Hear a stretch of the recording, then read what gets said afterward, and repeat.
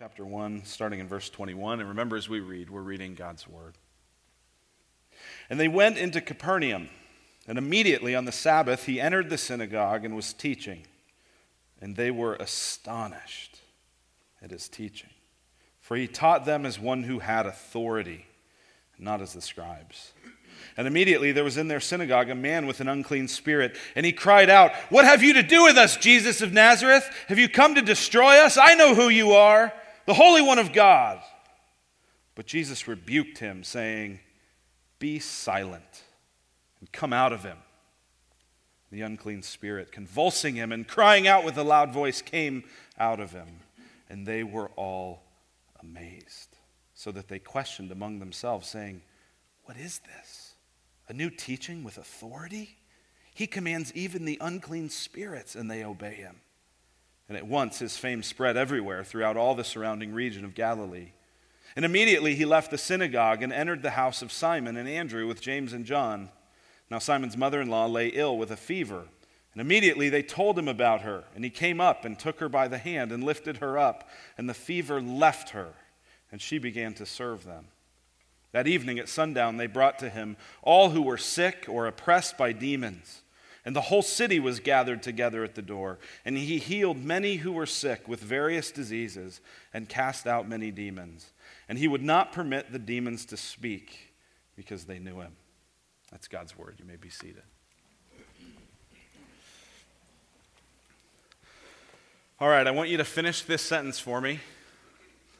Actions speak louder than words. We all know that, right? We all would say that, right? We don't want to just be people who talk the talk. We want to walk the walk, because actions speak louder than words.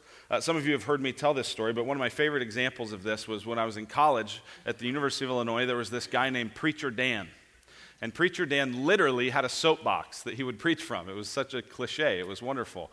And Preacher Dan was the target of all the ridicule of every student you could imagine.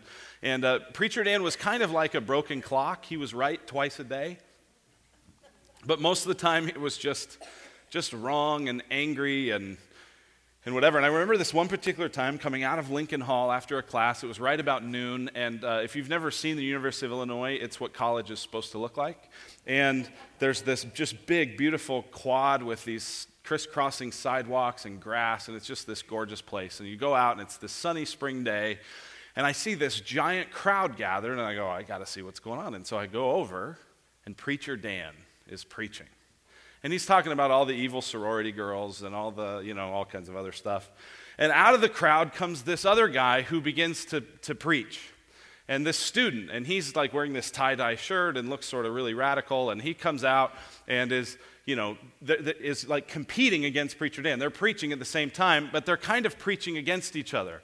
So the other guy, this student that's out there, he's saying specifically, everybody says Christians are about love, but is this love? Do you see love? When you hear this guy, do you hear love? And it goes on like this for a few minutes, and the crowd gets a little bit bigger, and everyone leans in and gets a little bit closer, and it's like, what is going down? This is awesome. I love college.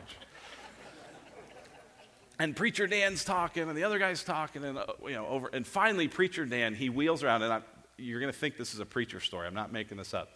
This is real. He turns around and he goes, "I do love you, you miserable wretch!" Right? And the whole crowd of students did exactly what you just did. It was this uproarious laughter because that was such a ridiculous thought, wasn't it? I mean, why? Because actions speak louder than words. Now, in that case, adding miserable wretch sort of was the clue that maybe Dan wasn't really feeling it. But you can say I love you, and yet say it in a way, and say it with a posture, and say it with a demeanor, and even a tone of voice that says everything but I love you. Well, Jesus has been saying some incredible things here. He's been announcing that a kingdom of God is at hand. We saw that in chapter 1, verse 15. He's saying that in light of that, everybody should repent and believe. They should reorient how they think. They should stop trusting in their own wisdom and ingenuity and good works, and they should start trusting in Him, that He's come with this kingdom. We saw last week that specifically He invited a number of people to reorient their whole life and follow Him. And up to this point, we've mostly just seen words. But is there some action that's behind it? is there something that we could see about Jesus that would demonstrate that he's not just another good moral teacher, but that there's something about him that is different, that is above, that is supreme, because actions speak louder than words. Well, that's what we're going to see here today.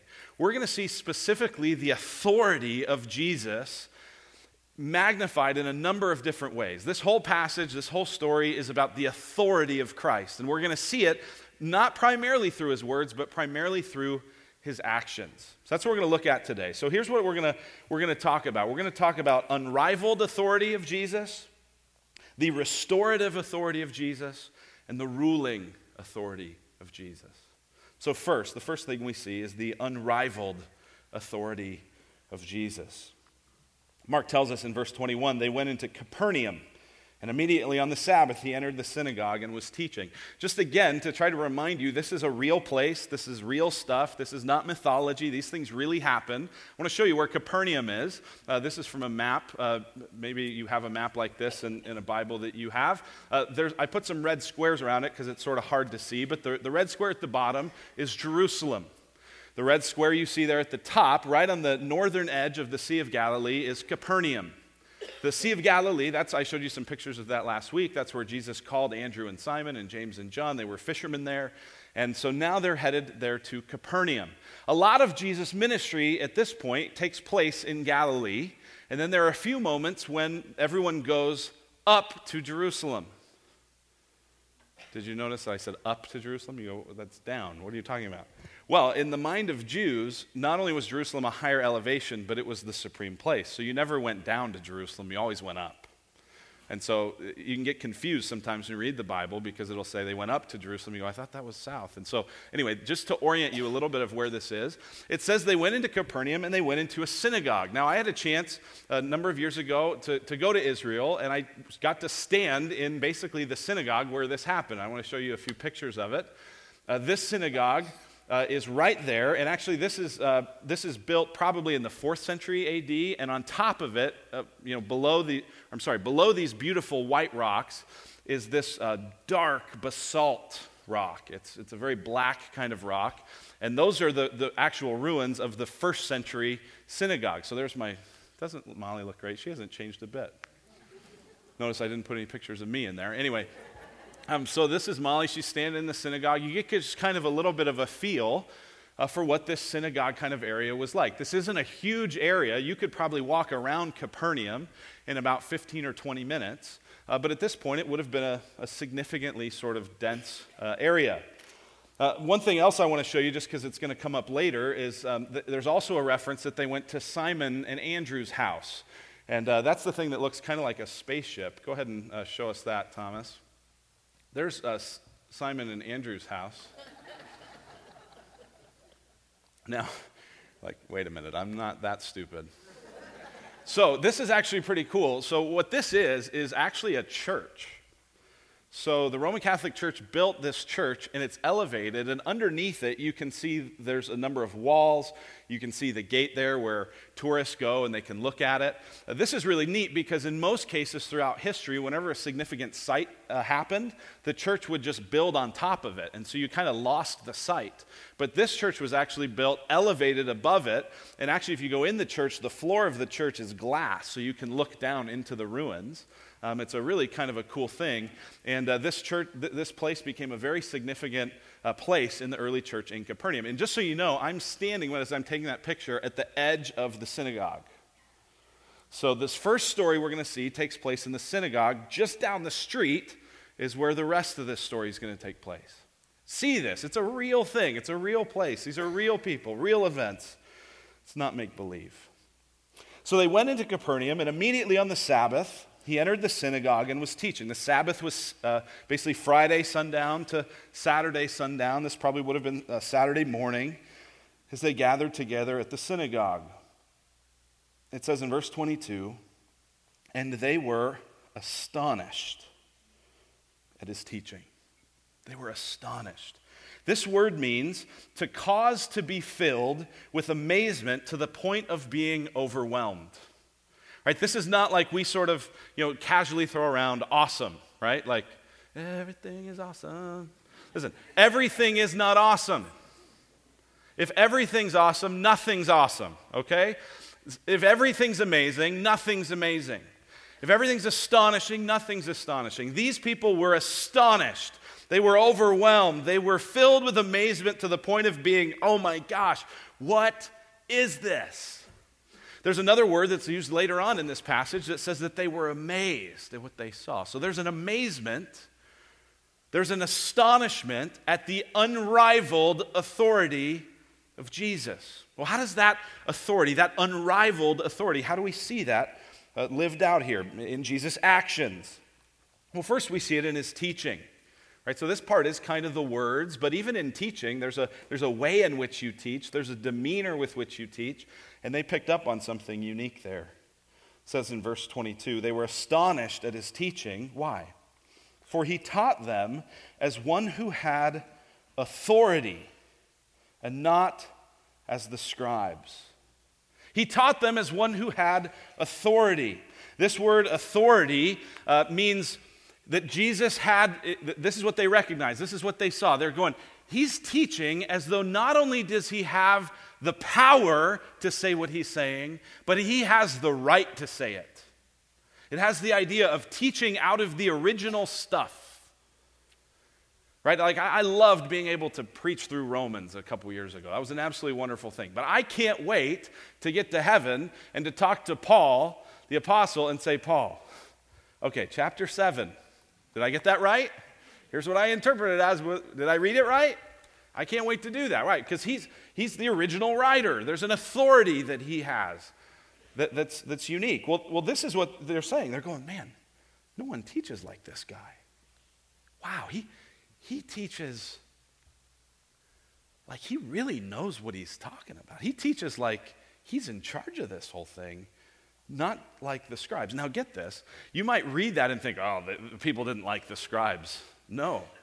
The scribes were Bible teachers. The scribes were lawyers. The scribes taught in significant educational settings. The scribes were highly revered. They had the best seats in the synagogue. When they came in the room, people stood. Scribes were highly esteemed. This isn't to say that the scribes weren't anything. This is to say how much better Jesus was. So these men for whom everyone stands when they walk in the room, these people hear Jesus and they go, this is teaching with authority. He knows what he's talking about. Now, Mark doesn't give us any of that.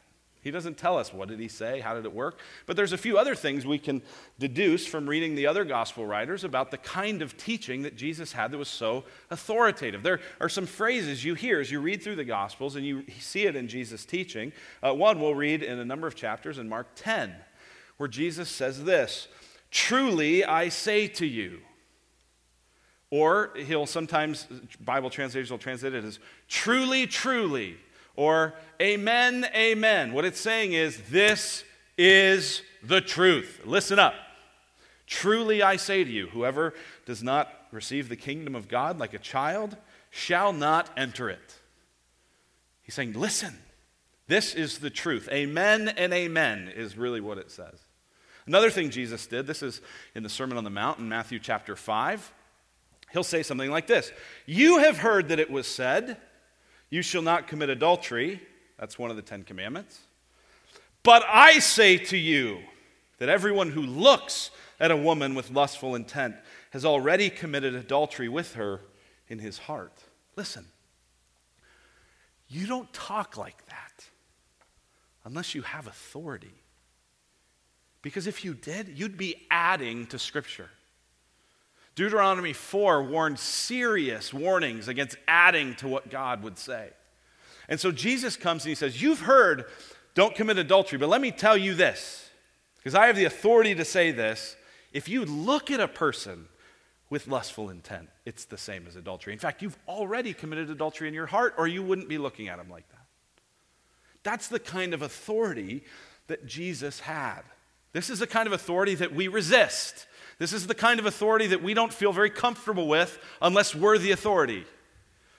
But they saw Jesus and they went, wow, oh my gosh. No one teaches like this man. I don't know if you spend much time online or on social media or anything like that, but the internet broke this week with a really, really important story. There was just ISIS couldn't do anything to get our attention once this happened. So let me just ask you, what color is this dress? If you don't know what happened, somebody posted this picture on a website and said, my friends and I can't agree on whether this dress is white and gold or blue and black. So they posted it, and it broke the internet. So let me just ask you, just out of fun, curiosity, how many of you think this is white and gold? You look at it, you see white and gold. How many of you see blue and black? Really? You really do? I've tried to see blue and black. I can't see it. Right? And so this is the nature of, this is so fun. I love this. I thought this would work. It really did. So some of you really thought it was blue and black. When you look at that looks blue and black. Wow, that's amazing. So this is what happened online, is the white and gold people were going, how can you not see it's white and gold? Right? And the blue and black people were going, are you blind? Were you crazy? Right? And like serious vitriol, like people lost friends. Marketers got real into it. Apple released a picture of their white and gold iPhone and said, the new black and blue iPhone. People got really into this. Oreo had a good time. It was really interesting. So we can speculate, we can conjecture, but what color is the dress? It has a color, right? Can we all agree it can't be both? It's like if you're holding the dress in your hand, it wouldn't be both white and gold and black and blue. It might be neither of those things, but it can't be both. It's got to be something. How do we get the answer? Who has the authority to give us the answer? The one who made it. Well, who made it? Good question. Roman Originals out of the UK. And in case you were wondering, here's the dress for sale on their website. Dang it! It's black and blue. Now my rods and cones, I don't see it. I don't see how they just don't look the same to me. But the point remains, the maker has the authority to say what it is. So what was it that they saw and heard when they heard Jesus teaching with authority? They heard the maker saying, this is what's true. They weren't hearing a scribe, an interpreter. They weren't hearing it secondhand. They were hearing it from the maker's mouth. They were amazed. Well, what else did they experience that showed the unrivaled authority of Jesus? Well, next, and this is even more remarkable, verse 23, and immediately there was in their synagogue a man with an unclean spirit. That's the way that Mark often talks about demons. There was a man possessed by a demon. Now, some of you may legitimately ask, you honestly, you really believe that there's demons? Well, here's the thing. If there can be a spiritual God, and if there can be angels, then there can be demons. You have to say there's no possibility of any spiritual beings at all, including God, in order to fully reject demons. And we see the work of demons in individuals' lives. We see it in the systems and structures of society. Things where if you were to, just think of this for a moment. If you were to ask anybody, hey, what really matters in life? What would they tell you? Family, relationships, friends. No. Is money more important? No, we know it's not. But there's a whole system of our culture that communicates money's the most important thing. Have you ever thought, why is that? It's because it's demonic. There's demonic influences in people's lives, in systems, in cultures. These are real things. Jesus encounters a man possessed by a demon, and he cries out, verse 24, "What have you to do with us, Jesus of Nazareth? Have you come to destroy us? I know who you are, the Holy One of God." Isn't it amazing? The only people in this story so far that know who Jesus is are demons. So if you say, well, I know that Jesus is the Son of God. I believe that Jesus died for the sins of the world. That's not faith. At least any more than a demon has. Wouldn't you like to have a little more faith than a demon? So it's not just acknowledging what's true, that's trust, that's faith in Christ. It's trusting, it's believing, it's relying on him. And this man is scared to death. These demons inside of him are scared that they're going to be destroyed. It says in verse 25, but Jesus rebuked him, saying, be silent and come out of him. And the unclean spirit, convulsing him and crying with a loud voice, came out of him. I want you to notice something. This is not an epic struggle against good and evil. Right? We watch movies, or you watch the show 24, or you watch the Jason Bourne movies, right? Every kind of action movie, at the end of the movie, there's always a scene where the good guy is fighting with the bad guy, and they take punches, and they take kicks, and they're in a car chase, and they're doing all these things. And just at the last moment, when you think the hero can't pull it off, boom, he destroys the enemy. That's not what's happening here. This is Jesus with a word saying, shut up, go away. And it happens. Now, Jesus wouldn't talk like that, kids. He wouldn't say those words. He said, be silent and get out of him. That's what's going on. He says the word and it happens. That's different, by the way, than what you see in a number of other places where disciples are trying to cast out demons. Right? If you've ever been, I've been around demon-possessed people. I've never seen one exorcised or one cast out, but I've heard stories about that, and it rarely has this kind of power. Why? Because Jesus has unique, unrivaled, unparalleled authority. And that's what amazes them. Look at verse 27. And they were all amazed, so that they questioned among themselves, saying, what is this? A new teaching with authority. There's that word again, authority. He commands even unclean spirits, and they obey him. Why can Jesus do that? Because he made them.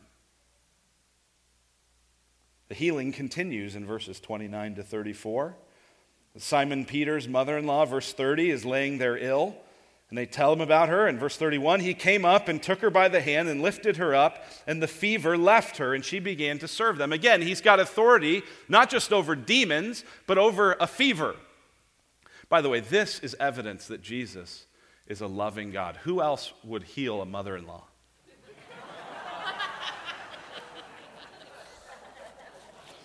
I had to take it. It was too... I know it's cheap, but I had to take it. And Betsy, if you ever watch this online, I love you. All right? He's got authority. They show up, people at the door. Heal this person, heal that person. It just continues all night long. Here's what you got to see.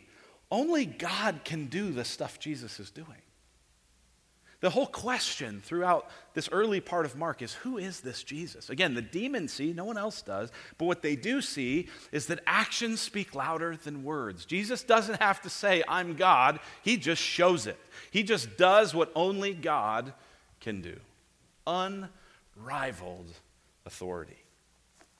But it's not just power, because Jesus has power. It's a good power. It's not just unrivaled authority, but it's also restorative authority. This is power, this is authority being used for good. Jesus isn't just tearing down evil, he's rebuilding people's lives. This is what was predicted, that what would happen when the kingdom of God came in places like Isaiah 61. Look at this. Jesus actually quotes this in Luke's gospel when he teaches at a synagogue in Nazareth. Isaiah 61, the Spirit of the Lord God is upon me, because the Lord has anointed me to do what? To bring good news to the poor. He has sent me to bind up the brokenhearted, to proclaim liberty to the captives, and the opening of the prison to those who are bound, to proclaim the year of the Lord's favor, and the day of vengeance of our God, to comfort all who mourn, to grant those who mourn in Zion, to give them a beautiful headdress instead of ashes, the oil of gladness instead of mourning, the garment of praise instead of a faint spirit, that they may be called oaks of righteousness, the planting of the Lord. What what did the new age represent? It represents a restoring kingdom. People experiencing freedom and wholeness and relief from their ailments. Spiritual and physical. This is a holistic approach that Jesus has. Jesus, get this, he is not just concerned about getting people saved and to heaven. Right? If that's all he cared about, he would have done a lot of different things than this. He wouldn't maybe even need to do this. He could just say a lot. And sometimes I think if I were to ask most Christians, why did Jesus do all the miracles he did? I think what most Christians would say would be something like, well, he did it as a sign to prove that he was really God. Close, but no. That's part of it, right? What he did definitely were signs. But when Jesus says in the opening part of Mark, the kingdom of God is at hand, what he's doing in all these signs and all these casting out demons and all these miracles, what he's doing is giving you a foretaste of it, a preview of it. He's saying in the kingdom of God, people are whole. In the kingdom of God, people are strong. In the kingdom of God, people are vibrant. Let me show you a picture of it. Which is why our ministry needs to be both proclamation and demonstration, word and deed. We have a fantastic ministry. It's another of the best kept secrets at our church called Open Table.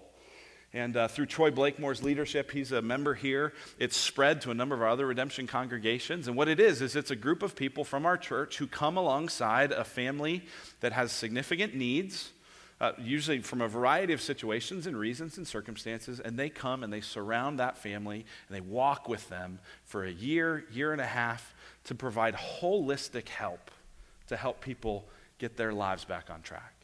Not just giving money to it, not just throwing time at it, but all of it together, a holistic approach. That's what ministry is. We're going to look at that more next week. Jesus had unrivaled authority. Jesus had restorative authority. What's all this mean for us? Here's the last thing. Jesus has ruling authority. What are we supposed to see from this? Right? We weren't there to hear the authoritative teaching of Jesus and to see the authoritative way he cast out demons and healed the sick. We weren't there for that, but we have it in this account preserved because Mark wants his readers to see something. What are we supposed to see? We're supposed to see that Jesus is king. And the king has absolute authority. One commentator I was reading about this made this fantastic point. He said, most people come to Jesus wanting love or wanting help, but not wanting to be ruled. But when you come to Jesus, that's not your option. When you repent and believe, when you reorient your whole life around this king who's announcing a kingdom, you aren't just receiving love and help, you're submitting to him as king. Now, this is hard for us because we're a democracy. We have rights. We can protest. We can speak out. And those are good things in our country. I think democracy is a wonderful thing. And C.S. Lewis is a tremendous thinker. He said that one of the things that was really interesting about democracy that he said was that democracy isn't good because people are so good and they should have their voices heard. He says it's because people are so bad that no one should have absolute authority. Right? It's because of the fall of sin that democracy is a good thing. If there was no sin in the world, you could have God as king, and it would be wonderful to have a benevolent dictator God. Because there would be no sin. There would be just righteousness and holiness and goodness. Right? But the reason we need democracy is because of sin. It's not because of human goodness. Here's what Lewis says. He says, we are so fallen that no person can be trusted with unchecked power over others. Aristotle said that some people were fit to be slaves, but I reject slavery because I see none fit to be masters. Who's fit to be master? Jesus. Only Jesus.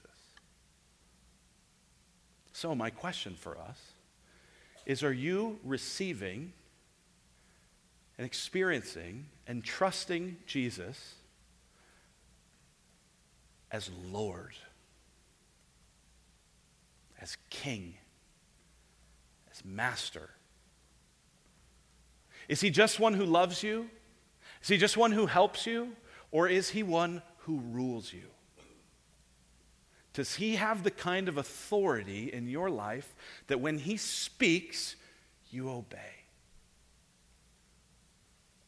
Now, the answer for all of us is sadly no. We all sin. We've all fallen short of the glory of God. There are sinful, wicked things that we do that we shouldn't. There are good things that we ought to do, and we don't do those.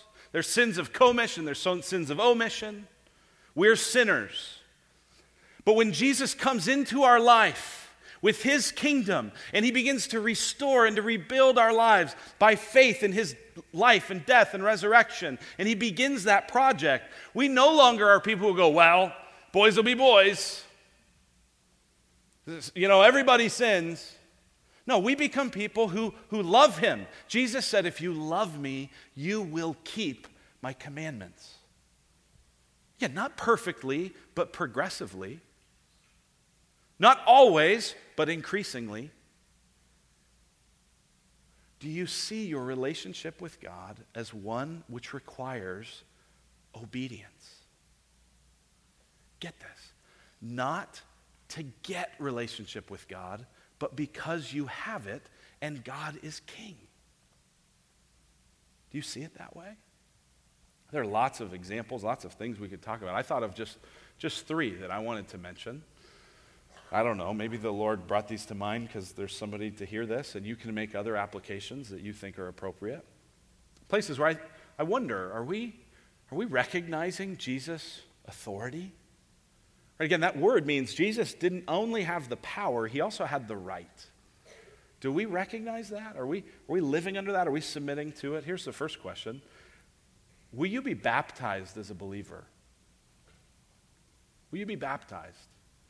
Josh said that on Easter we're going to have 4 services, and God willing, at all 4 of those, we're going to have opportunities for you to be baptized. Will you be baptized as a believer in Christ? The pattern of Scripture is that people trust in Christ and they respond with baptism. Right? Maybe you're like me, you were baptized as an infant, and maybe like me, you don't remember that. Anyone? I don't remember that. I'm not going to ask. I don't remember. But I do remember at 17 putting my faith in Christ, and then after that being baptized. Sadly for me, I waited around. And as I tell my kids at home, delayed obedience is disobedience. So are you a believer who's trusted in Christ, and you've repented and you've believed? And your trust in Christ is not on the basis of your works, it's on the basis of Christ's work for you, and you've put your hope in that, but you haven't gotten baptized? Maybe because you don't want to get wet, or you don't want to be in front of people, or it hasn't felt like the right time. Or maybe because you're trying to clean yourself up first, forgetting that Jesus has already done that for you. But if you're a believer in Christ, whether that's been for 5 minutes or 5 years or 15 years, and you have not been baptized, you're in disobedience. You should get baptized. Back of your connection card, there's a place there that says, I'm interested in baptism. Check that, mark that. We can change that in a month. Second area maybe where we need to think about this is, will you extend forgiveness in relationships? Jesus says in the Lord's Prayer, when he's teaching people to pray, forgive us our debts or our trespasses or our sins, however you say it. Forgive us our sins as we forgive those who sin against us. Do you know what that prayer is really saying?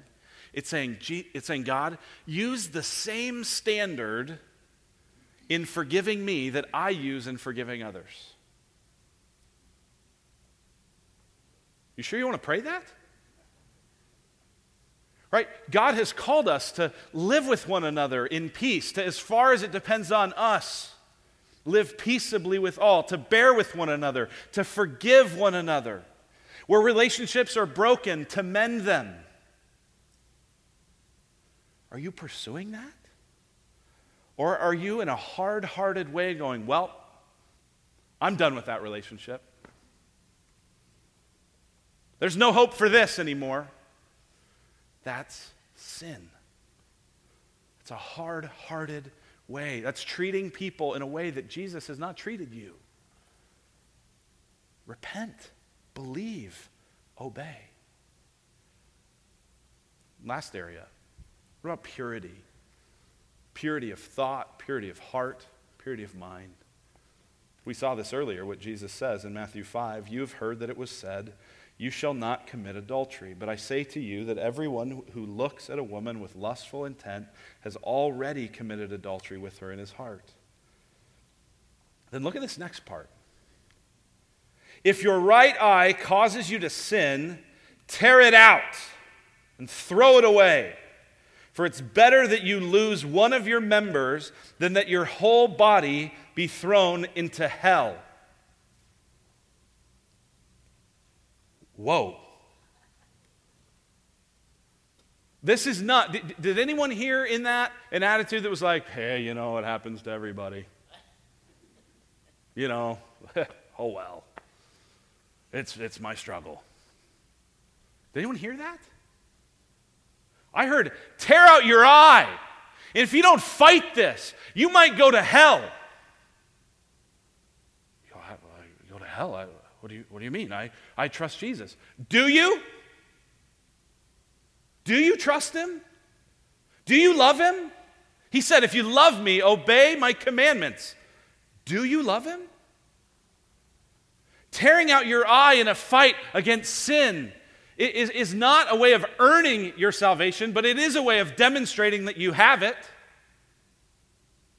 We could go on and on and on. But this is a message we need to hear. The authority of Jesus demands that we obey him. There's a way that we say this. I don't know if you've ever noticed, but there's a way that we say this all the time around here. We say it like this. All of life is all for Jesus. You've heard that phrase? All of life is all for Jesus. Do you know what that's basically saying? Jesus is Lord. Over every life, over every square inch of the universe, Jesus is Lord. Some of you are thinking, this doesn't sound very gospel-driven. This doesn't sound, I thought we were gospel-centered. This sounds like you're giving rules. No. This is the gospel. Jesus is Lord. Jesus is Lord. The word Jesus means God saves. It's Jesus, the Savior. Jesus, the one who suffered and died, who was treated as a sinner, even though he never did it himself. It was Jesus who did that, who is Lord. So his people cannot go, thanks for the grace, but I'm going to do what I want. No. If you love him, listen, I look around this room, I've talked with many of you. I know so many people here love the Lord. And maybe just because of the wave after wave of temptation and discouragement, maybe you've just sort of made peace with it. Maybe you've gone, well, that's just how I am. No. Jesus has authority. Follow him. Trust him. Repent. Believe. And as a response, as a result of that, as evidence of that faith, obey him. Let's pray. Father in heaven, thank you for Jesus.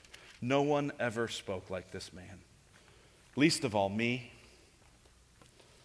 And so, God, where I have been unclear, I pray that you would cover everyone here with grace. And God, where I've been faithful to Christ and his message, God, I pray that your Spirit would use it to convict us of sin and to lead us into righteousness. I pray it in Jesus' name. Amen.